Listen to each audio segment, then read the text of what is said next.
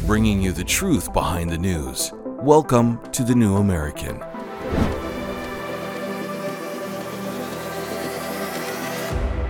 Welcome, everyone. I'm Paul Dragoo. We're glad you can join us. Here at The New American, we take the most important news stories, we lose the propaganda, and we bring you the truth. And that makes us one of the most censored and attacked publications in America. So if you enjoy the show, please share these episodes with others. Now, in Fort Collins, Colorado, they're building a new $12 million taxpayer-funded lab, a lab that will import bats from around the world to experiment on dangerous diseases. Also, despite all the inter-party fights over the issue in the last few months, Congress continues spending and borrowing money we don't have. And just before the New Hampshire primary, DeSantis calls it quits and gets behind Trump. We have all that coming up, as well as a look at the pro-life march in D.C. that happened on Friday. But first, this year's World Economic Forum in Davos ended on Friday. The main theme was continuing the work of COP28 by pushing to end fossil fuel use worldwide. But it didn't stop there. We're going to look at a series of clips illustrating the insane and destructive policies these people want implemented around the world.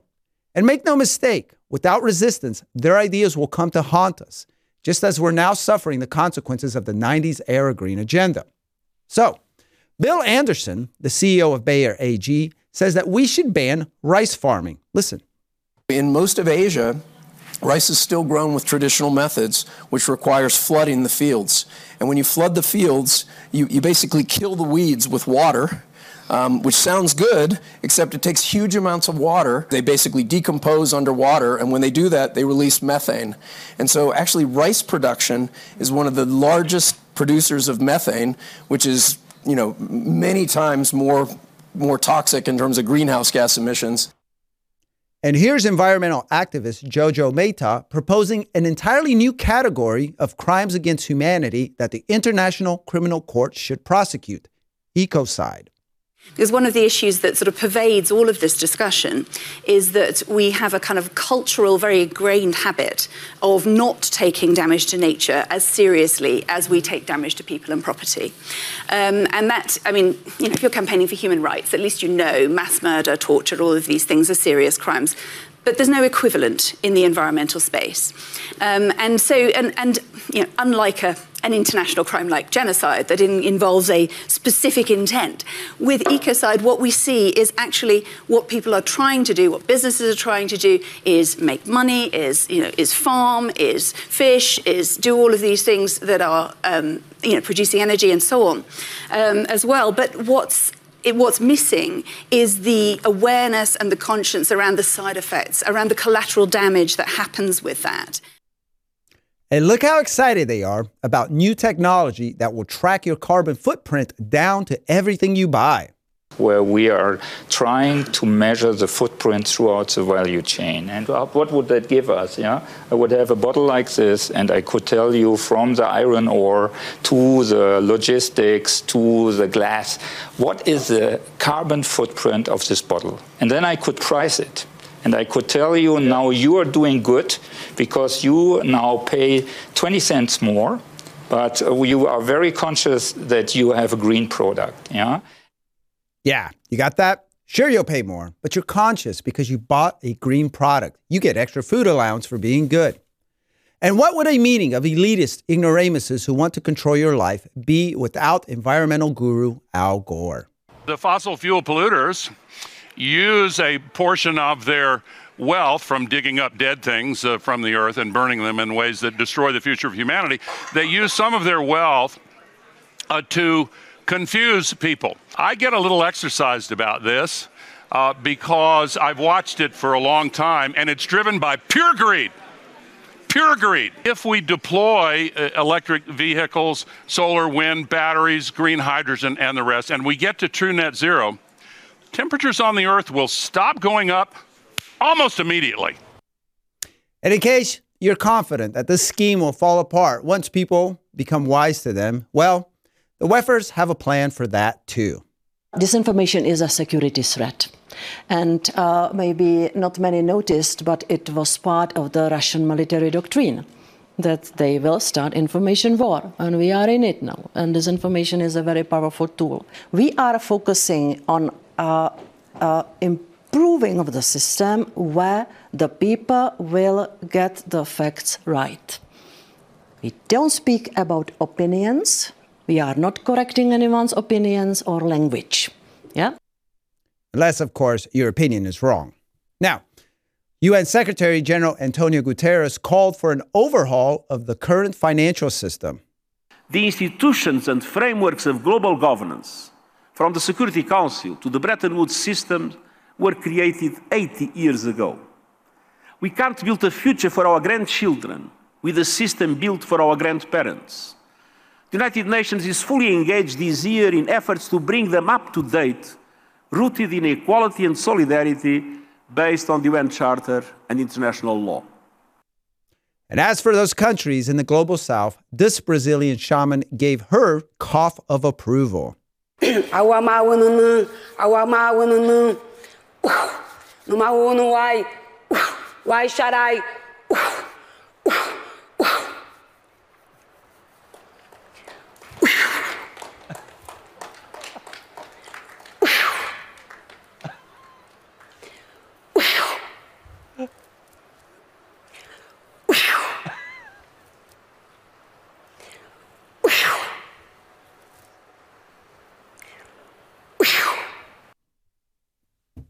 So joining me to discuss today's stories is Executive Senior Editor of The New American, Steve Bonta. Sorry. Steve, I think that was perfect. I get COVID just watching that video. This just shows how crazy these people are. Well, okay, so here's the thing. With all due respect to the Brazilian shaman community, I don't know that they're qualified to tell the rest of us what we ought to be doing policy-wise. Let's see. Where to begin? Yeah. Okay, so here's the thing. It's all yours from here. And again, a lot of this is carryover from COP28, which I had the dubious fortune of experiencing firsthand a month and a half ago, right? Mm-hmm. So a lot of that's his agenda carryover from COP28.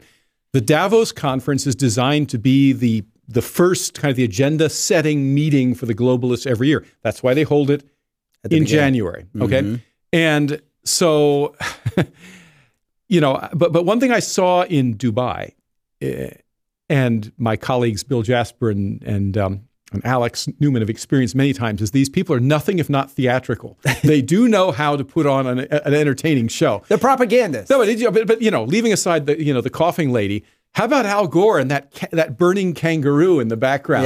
Yes, for our listening viewer, yes. Yeah, sure. As if Australia is not a torrid semi-tropical to tropical desert country with frequent brush fires, but it's all global warming and the planet's on fire and so forth. As if that hasn't been happening for thousands of years there.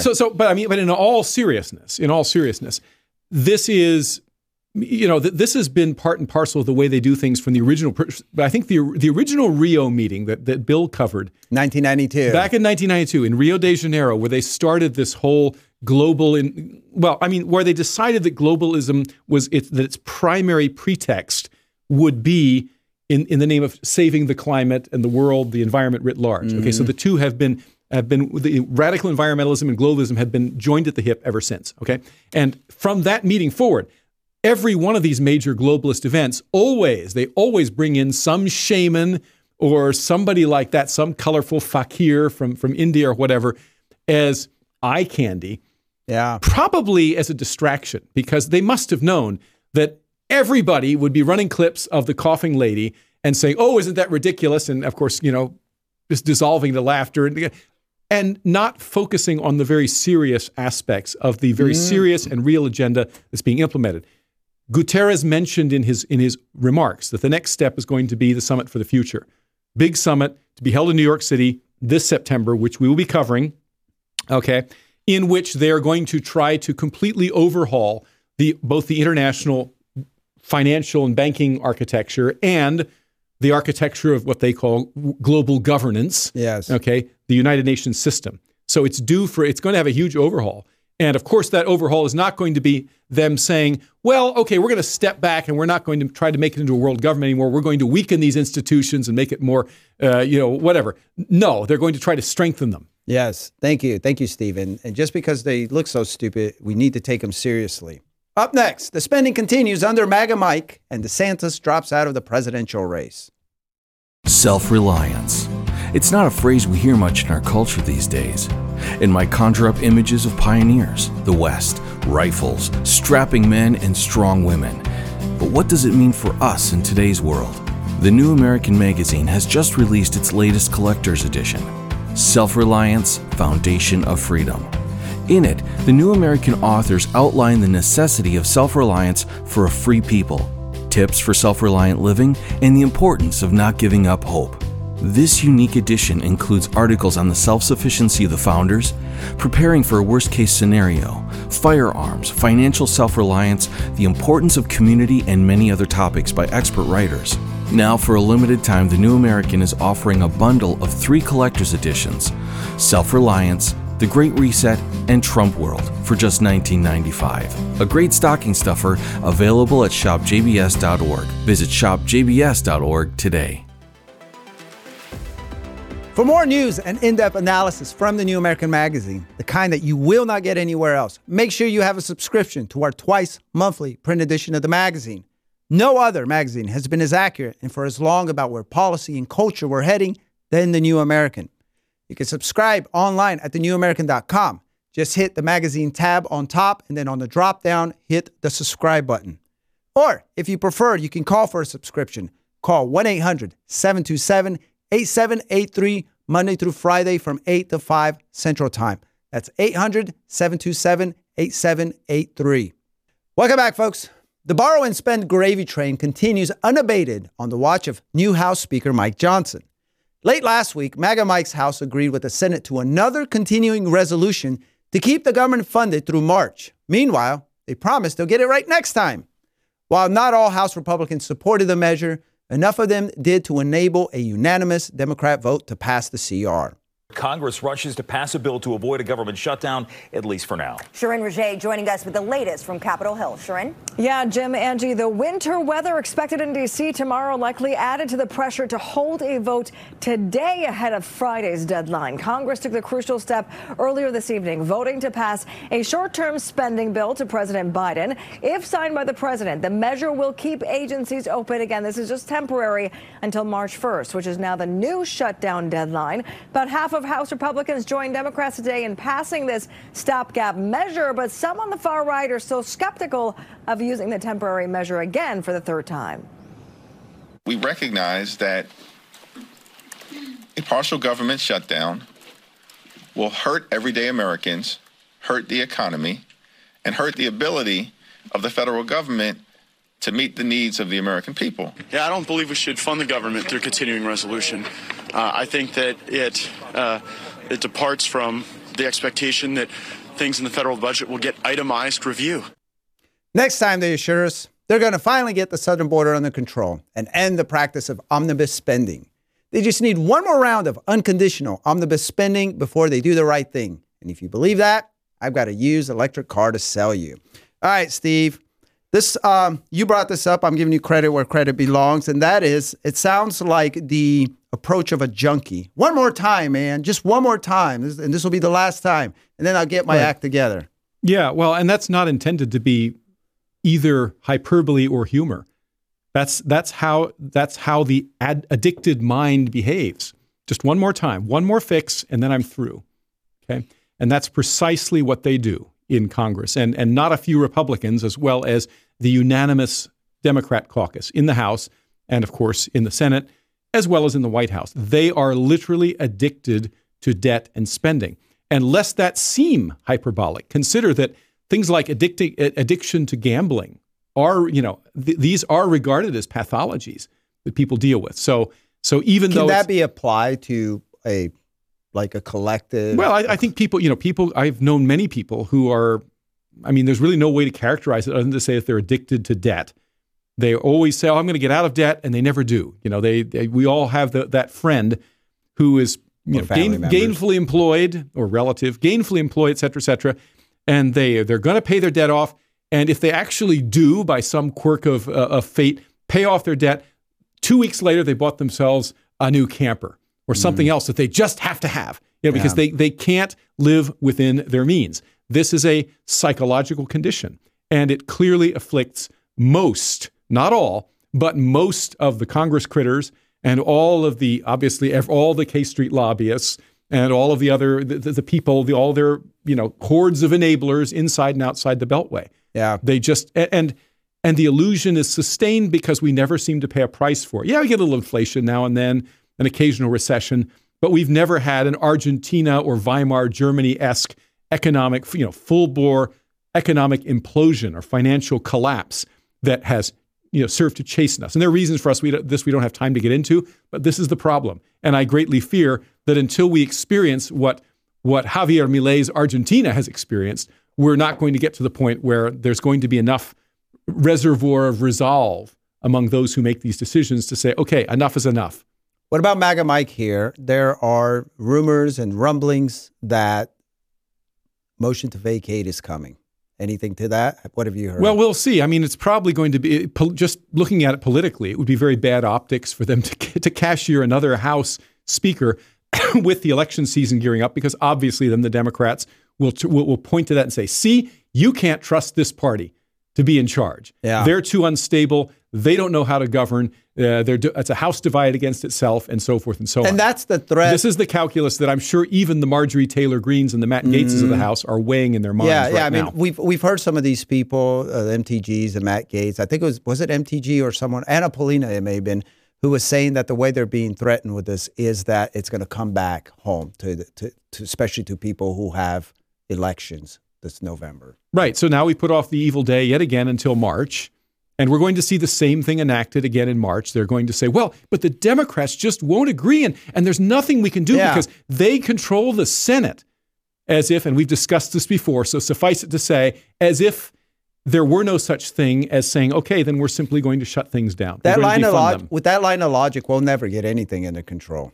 Because they're always going to threaten them. They're always going to say, we're going to paint you this way, and then you're going to lose re-election. All right, we have one more story, and this was, I think, kind of unexpected, and that is that Ron DeSantis is out. On Sunday, the Florida governor announced that he's suspending his presidential bid and that he's endorsing Donald Trump just 2 days before the New Hampshire primary. So, Steve, I want to go right into you with this. Were you surprised that DeSantis dropped? I was, but I have a theory. And I think it's basically DeSantis is dropping out because, first of all, he may have run out of money. He can't see a path to winning, like he said, but also to help Donald Trump across the line, because apparently the New Hampshire primary, which is Tuesday, by the way, is going to be close. That may be the only close one. Well, the polls are showing more and more and more of a widening gap between Trump and Miley Cyrus? Miley Cyrus, really? I got the wrong name. Nikki Haley. I don't know why. It's the same number of syllables, but other than that, they have virtually nothing in common. Well, maybe more than we would think. They're probably both immoral figures, but other than that. Yeah, a little bit of a little Freudian slip there. I don't know what that was. Anyway, but as far as DeSantis is concerned, it's clear that his campaign is running out of money or has run out of money. The money people are signaling their preferences either for the establishment candidate Haley, and their influence there is not inconsiderable. She has quite a few big money people who don't want to see another 4 years of Trump, and the rest of them are going to Trump. I mean, in fact, we had Jamie Dimon, of all people, the CEO of J.P. Morgan Chase, coming out and saying, well, actually, if Trump gets reelected, that wouldn't be such a bad thing. He might be a little bit unstable or whatever. He says some weird stuff, but his policies are good. So, translation, he may make mean, ill-advised tweets and say some crazy stuff, but he does know how to do business. So, that's an indication. Is he signaling the writing on the wall? Quite possibly. But I think, Ron DeSantis is still, in political terms, a relatively young man. Yeah. I don't know that he would make a bad president, although he does have establishment compromiser written all over him increasingly. I don't know the man personally, so I want to hesitate to pass judgment. He's got a great record as a governor, though. He does a lot of pretty people well. say all this stuff, but it's like, look at his record. That was one of the best records, especially during COVID. Yeah, I mean, he does come across as being a little squishier and more politician-y, certainly than Donald Trump, but pretty much anybody would. Compared to Donald Trump. Yes, he's the very antithesis of a political I really creature, thought, I got this one wrong. I remember, I don't know if it was you who was here or Gary, when he entered the race, I thought this was going to be a knockout brawl, like it was going to go down, and I was obviously very wrong. It's Trump all the way. The people who would vote for the DeSantis maybe in 4 years or 8 years or whatever, they're Trumpers now, it seems like. Yeah, and DeSantis may end up being his heir apparent down the road. We'll see. He's still, as I say, a fairly young man. Trump can teach him a few things. I don't know that he'll be invited to be part of the Trump administration or anything like that, but I think that there are some things he can learn from Trump's example, because he has done and said a few things that look like he's backing off a little bit and maybe tempering his fire and this kind of thing, whereas Trump never does. He never gives an inch. No. And this is pretty much the way the left does it. So, people are starting to realize the only way we're going to take back the country is take the fight to them. Yeah. Metaphorically speaking, people. Yes. Legally, peacefully. But yeah, I don't think anyone's crazy enough to do what's going to be needed to do. And that's going to be Trump. Other than Trump. Yes, other than Trump. Coming up, the March for Life continues in Washington, D.C. Hey, America. How tired are you of mainstream corporate media's biased narratives and manipulated news? Their dishonesty and attempts to influence this generation have been exposed, put on display for anyone who's even half paying attention. But the New American Magazine has been an honest source of news and commentary for over 50 years. This is your opportunity to receive this stalwart of principled journalism at a deep discount. Picture a beautifully published magazine arriving at your doorstep twice a month, packed with insightful stories written with integrity. It's also available digitally on the New American's mobile app. Get up to speed with intelligent coverage from a freedom perspective. Right now, for a limited time, the New American is available to radio listeners at a 25% discount on a new subscription. Visit thenewamerican.com/radio25 and receive 25% off. Subscribe today at thenewamerican.com/radio25. The New American has just released our latest bookazine, a collection of articles on self-reliance. It's called Self-Reliance, Foundation of Freedom. Without individual responsibility and without the ability to take care of ourselves without government help, we cannot be free. In this polished collector's edition, we have articles on a number of important topics, including the self-sufficiency of the founders, preparing for a worst-case scenario, firearms self-reliance, building a wood shack, and the importance of community, among many other topics. Now, the authors of the articles are experts in their fields. We encourage you to get a copy. You can order your copy at thenewamerican.com/shop, or you can call our office at 800-727-8783. However you do it, make sure you get your copy of Self-Reliance, the Foundation of Freedom. 51 years ago today, the U.S. Supreme Court handed down one of the most high-profile, anti-human, anti-God, and controversial judgments in American history. Roe v. Wade made abortion legal on demand nationwide. In January the following year, Washington, D.C. hosted the first March for Life, an event that has continued every year since. The point of the event has been to right the wrong that was Roe. Pro-life dreams were realized, at least in part, with the court's decision in June 2022 when the Supremes overturned Roe. But the National March for Life continues. The organization explains why on its website. Quote, even with the wonderful blessing of Roe v. Wade being overturned, which allows more freedom at the state level to enact pro-life laws, the necessary work to build a culture of life in the United States of America is not finished, end quote. Among the organization's goals is to protect the Hyde Amendment. Passed by Congress in 1976, the Hyde Amendment limits government funding of abortion on annual appropriation bills. But Congress has changed the original Hyde Amendment several times. Obviously, they could do the same again, so there's no telling what can happen in the future. So pro-lifers march on. Now, despite the harsh winter storm that hit Washington, D.C. on Friday, thousands of people from all over the country gathered for the event. And before the march, attendees rallied on the National Mall, where they heard many government officials, pro-life personalities, and faith leaders speak. Among them was U.S. House Speaker Mike Johnson of Louisiana, who gave a powerful personal testimony. Here's part of it. It was the great British statesman G.K. Chesterton who famously observed that America is the only nation in the world that was founded upon a creed. And he said it was listed with theological lucidity in the Declaration of Independence. What is that creed? What is it from our nation's birth certificate, the Declaration, that makes us who we are? We know the language so well. We hold these truths to be self-evident. In other words, obvious, that all men are created equal. Not born equal, created equal. That's what the founders said. That's right. And that they're endowed by their Creator with certain inalienable rights, including the right to life and liberty, the pursuit of happiness. Those are inalienable rights. They cannot be taken away. And so it's from the very beginning that our founders boldly proclaimed those self-evident truths, that our rights do not come from government, our rights come from God, our Creator. That's right. And it also means that every single person has inestimable dignity and value.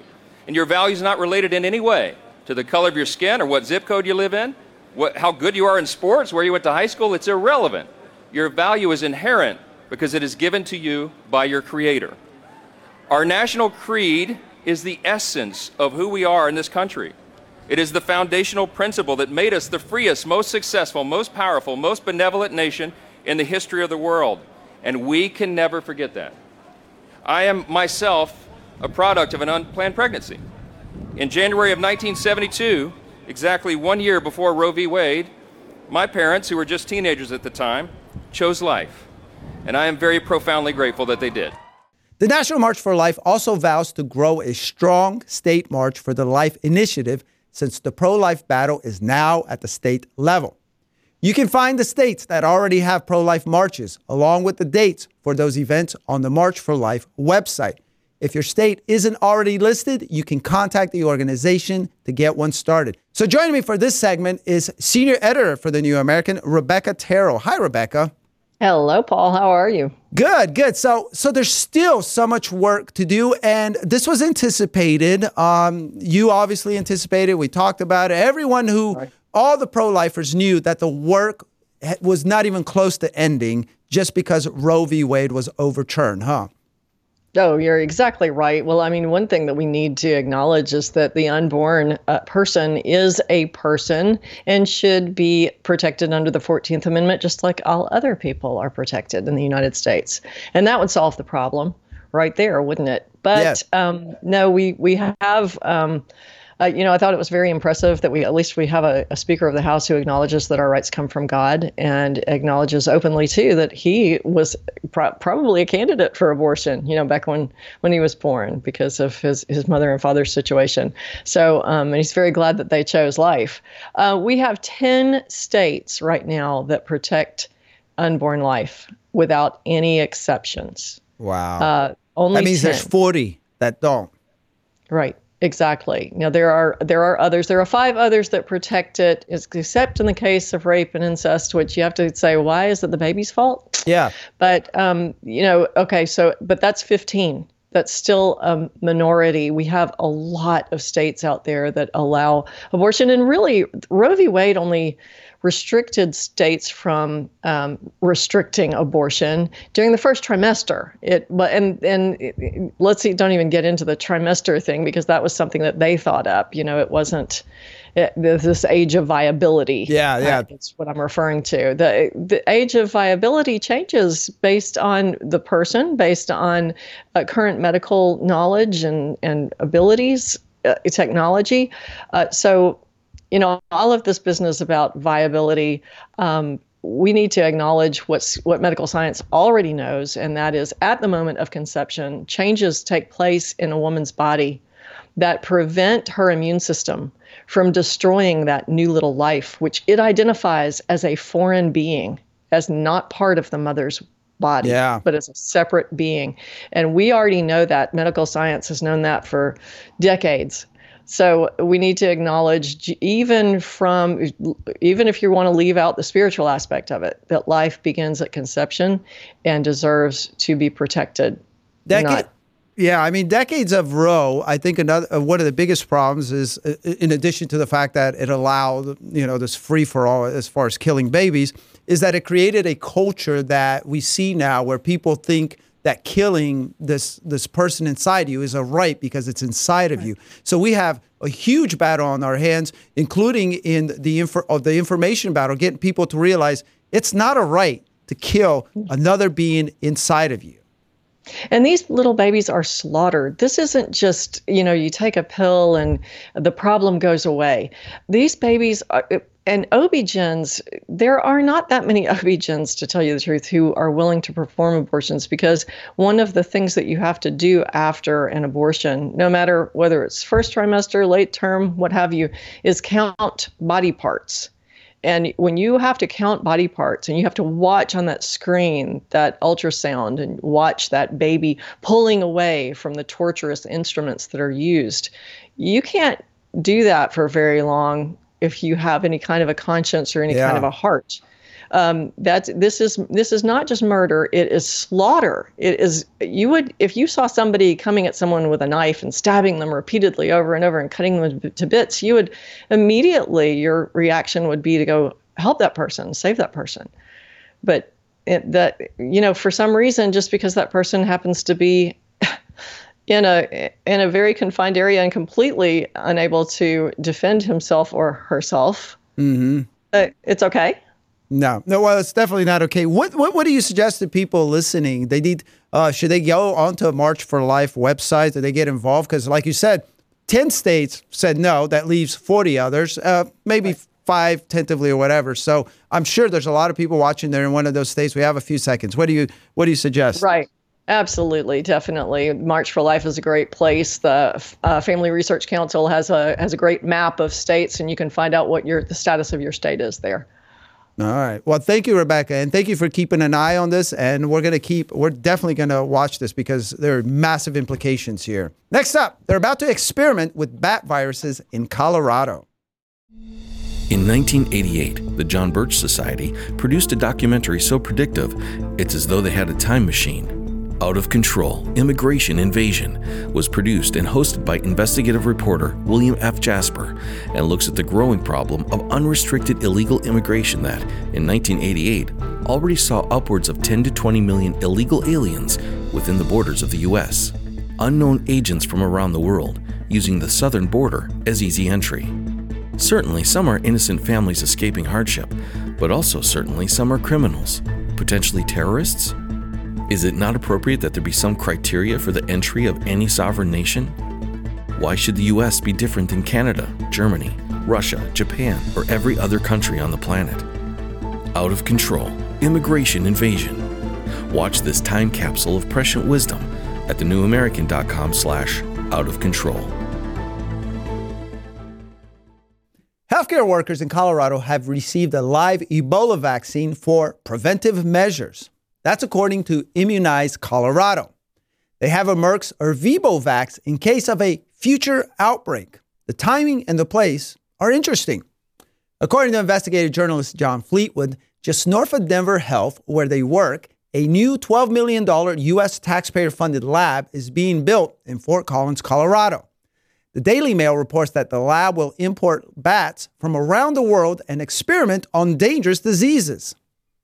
Dr. Richard Bartlett believes this could be the setup for the next pandemic. He warns that the lab is funded by Peter Daszak's EcoHealth Alliance, the same group linked to the Wuhan Institute of Virology. He says untreated Ebola has a 50% mortality rate and an astonishingly high shedding rate of 31%. Dr. Bartlett received a meritorious service award from Texas Governor Rick Perry, who appointed him to the Texas Health Disparities Task Force. He has nearly 30 years' experience as a general practitioner, an emergency room physician, and he's the medical expert for several media outlets in his region of Texas, including CBS. He has been 4 times elected president by his peers of the Ector County Medical Society. So he's certainly someone we should take seriously.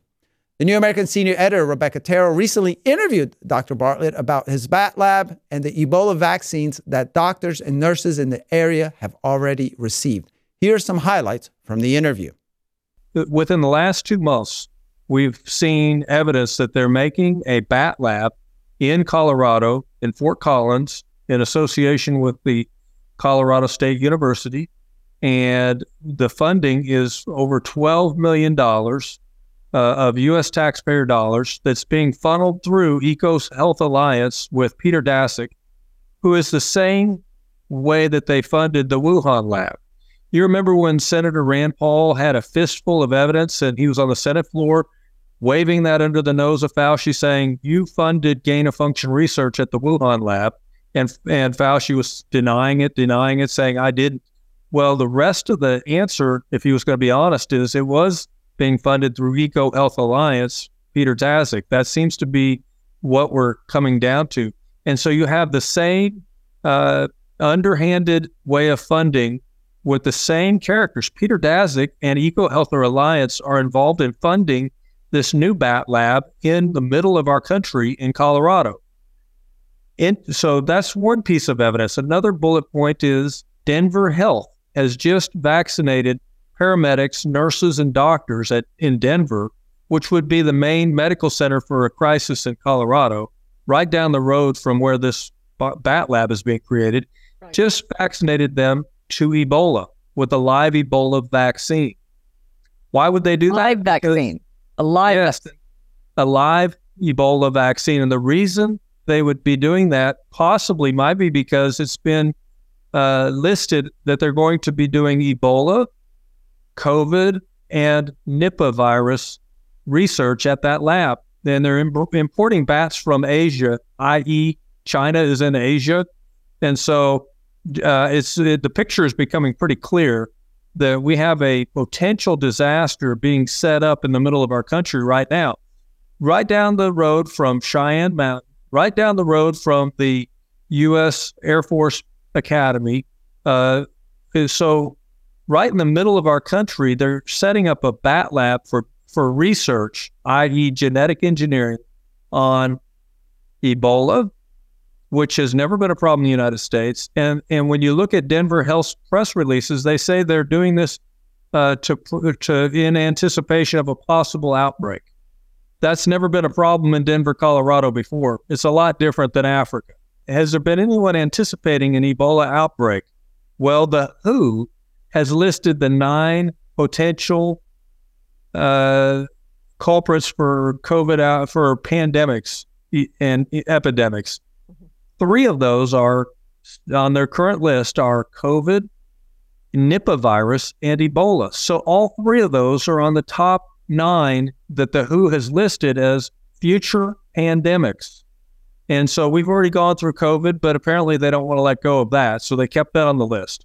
But the other 2 are there, and they're actually vaccinating with a live vaccine called Ervebo. That's the brand name of the vaccine, a live Ebola vaccine. And when you look at the FDA package insert, Rebecca, it says that it has a 31% shedding rate, meaning that people have this in their body fluids and they can spread this. They can infect others with this live Ebola that's in the vaccine. Yes, and so here's what we do know about that vaccine, Rebecca. In Africa in 2016, 2018, 2020, 21, and 22, 5 outbreaks of Ebola. Vaccine campaigns 5 times in close proximity temporally to those outbreaks with the same vaccine. The Ervebo vaccine was actually in 5 vaccine campaigns in Africa, and they had 5 outbreaks in Africa in 2016, 2018, 2020, 2021, and 2022, with not just people getting sick, but thousands of deaths each time. And so they were dying literally from Ebola, not from any peripheral secondary problem. So that's what we know about Ervebo's track record in Africa. The other thing that I found was interesting that we have been able to put together, not only, so the bullet points are, number 1, they're vaccinating. Denver Health just vaccinated for Ebola. Mm-hmm. Second point, they are making a bat lab that's going to be studying Ebola. They're shipping in bats from Asia. Hey, one of the countries in Asia is China, which there was a report that they were studying Ebola at that Wuhan Institute of Virology in 2017. Wow. So what is being brought in from China? Bats, possibly. Ebola, possibly. And we have the same suspects, Peter Daszak, EcoHealth Alliance, involved in the funding with U.S. taxpayer dollars. No one asked me. I'm a doctor. No one asked you. No one asked the citizens of the United States if they wanted something like this in the middle of our country. Right. And so what could go wrong? Well, I think we saw what happened with COVID, which was a coronavirus, which normally is not deadly, but Ebola is deadly. Yeah. And so Ebola has a 50% death rate, mortality rate, if untreated. And so here's another interesting thing we uncovered, Rebecca, that there is a pharmaceutical company in North Carolina, Red Hill Biopharma, that has been tasked by the U.S. military to come up with 2 new Ebola medicines, antiviral medicines, that will be used in tandem with remdesivir. Oh, not remdesivir. Boy, we learned a lot about remdesivir. Initial studies out of the New England Journal. Right. There was a chart that showed that initially there were 3 monoclonal antibody infusions made by 3 different companies, and remdesivir, an antiviral, tested against Ebola in trials in Africa. In those initial trials, remdesivir was dropped because initially there was a 53% death rate with the patients that had Ebola treated with remdesivir. Right. In other words, your chance of dying was 50% from the disease, but if you had the disease and you had remdesivir, in the initial charts were printed in the New England Journal, you had a 53% chance of dying with remdesivir. So it was dropped from the trial in Africa with Ebola. You can watch the entire interview at thenewamerican.com under the video tab. In the meantime, for those of you in Colorado, the John Birch Society encourages you to use our Ban Gain of Function in Colorado Action Alert. The Colorado General Assembly needs to enact legislation that prevents this and other gain of function research in the state. Go to jbs.org, pull down the Take Action menu, and click on State Alerts. Then click on Colorado, and you'll find the information there. You can also join the Facebook group called COVID Bat Research Moratorium of Colorado to stay abreast of information as this ongoing story unfolds. Thank you, everyone, for tuning in to another episode of The New American Daily. And remember to visit thenewamerican.com for more truth behind the news.